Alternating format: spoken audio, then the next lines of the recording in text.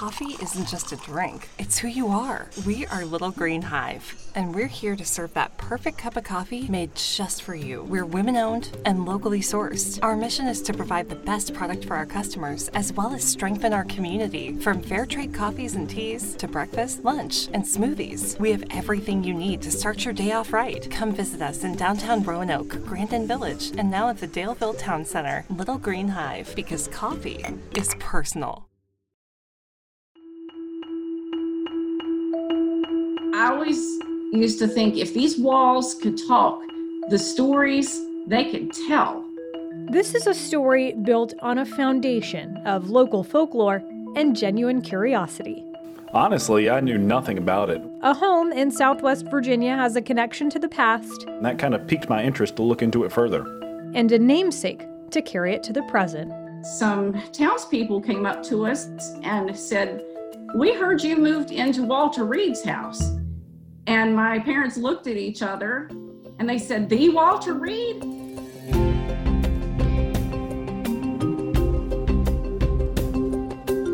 In this week's episode of Hometown Stories, a house, a smaller house, and a big name.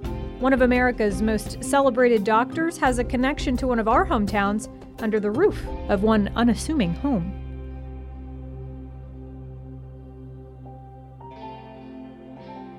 So earlier this month, the President of the United States contracted COVID-19. We watched as he was flown from the White House to Walter Reed Medical Center for a few days of treatment. Most journalists across the country zeroed in on the president's health. But reporter Michael Alaknowitz had another question. Who is Walter Reed?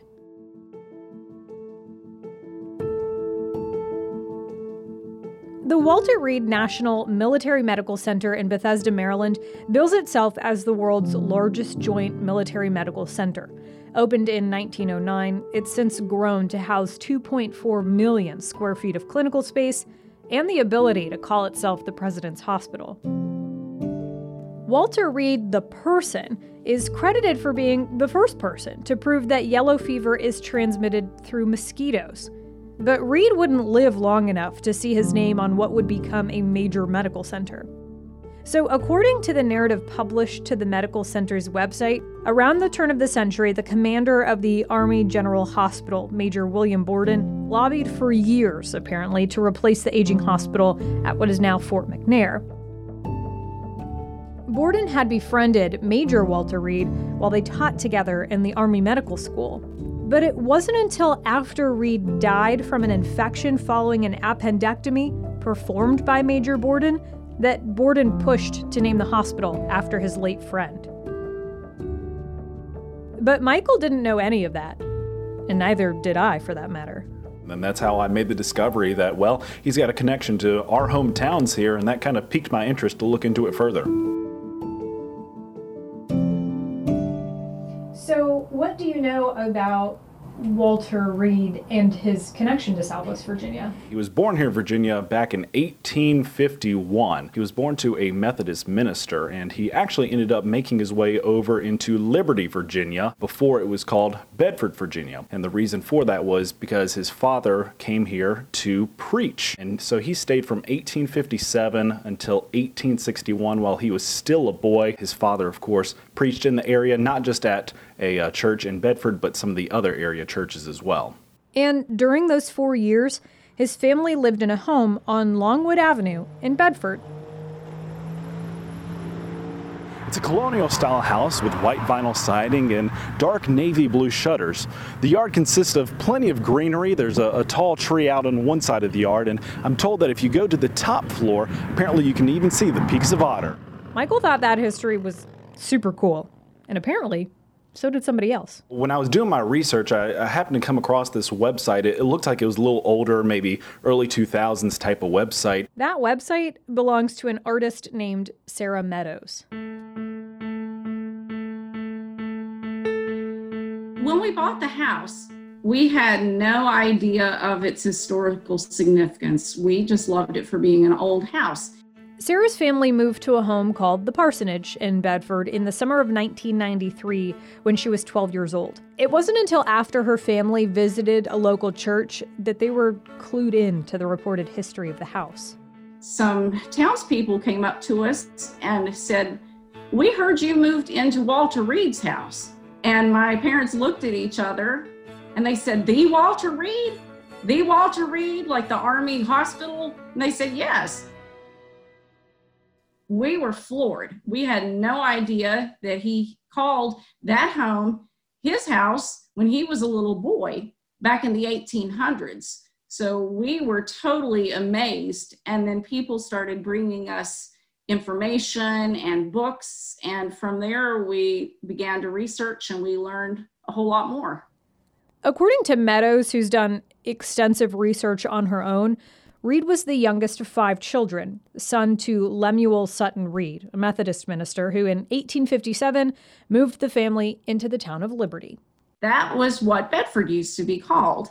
And his father was the Methodist circuit pastor at the time for the churches out in the country. Reed, she said, was young at the time, just around 6 years old. Local folklore has it that one of Reed's older brothers actually ran out and joined the Confederate Army one day while troops were marching past the house. Sarah sometimes references a now out-of-print children's book called Walter Reed, The Boy Who Wanted to Know. According to Sarah and the Bedford Historical Society, while Reed's father was working as the circuit minister, young Reed attended a school called the Piedmont Institute, which is now known as the Columns Retirement Home on East Main Street in Bedford. But there's actually another building connected to the Reeds' short stay in Bedford that still stands. The Bedford Historic Meeting House sits on West Main Street in Bedford. It's a small brick building with a white spire at the top. There's about 5 windows at the very front of the structure, right next to the street, with double doors as you enter. There's a couple windows on the sides as well. That structure was built in 1838 as the first meeting house for Methodists in the town of Liberty. It would later be bought by the Bedford Historical Society. A member of the Historical Society told Michael they bought it to save it from a bulldozer in 1969.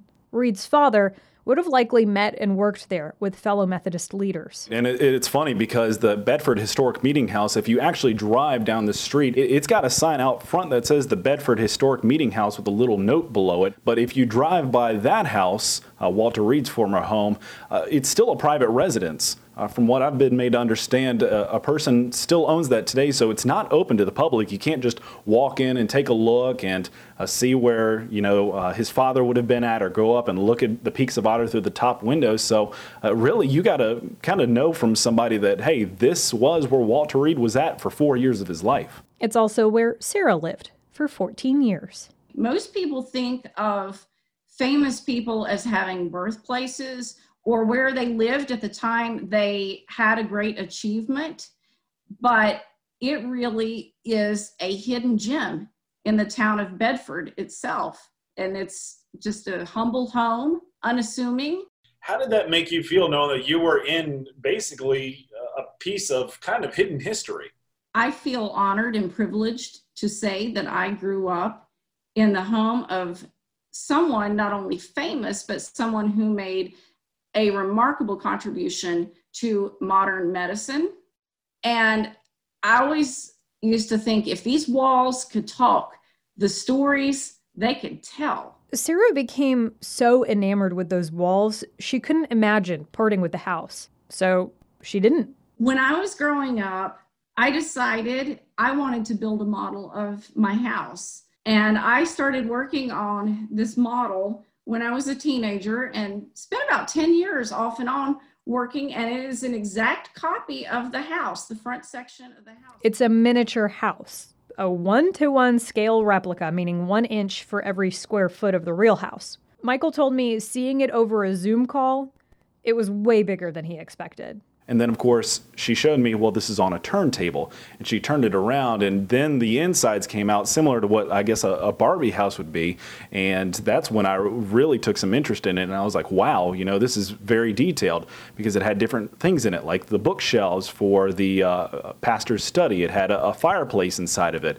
And actually, the materials that it was made out of are similar to the house that's standing there on Longwood. So it's not all wood. It's got different materials that it's made out of. So, the dedication to making this house in a mini version, it's fantastic. And it really shows somebody's commitment to wanting to keep this history alive.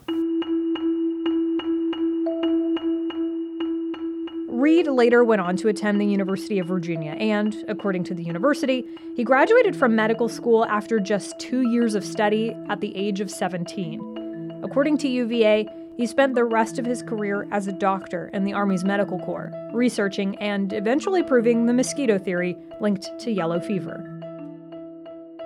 So even while his time in Bedford was really just a blip on the radar of his colorful life, Sarah argues it was also part of his foundation, one worth recognizing.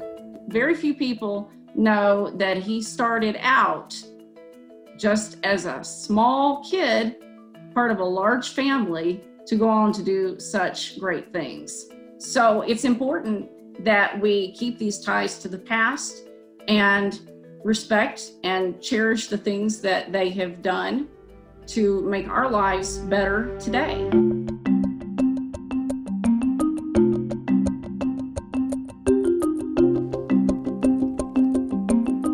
Special thanks this week to Michael Alaknowitz for researching and reporting on this story. Hometown Stories is a production of WDBJ7 in Roanoke, Virginia. Our editor is Ben Roquelmi. I'm Leanna Scicchetti. We'll see you next time.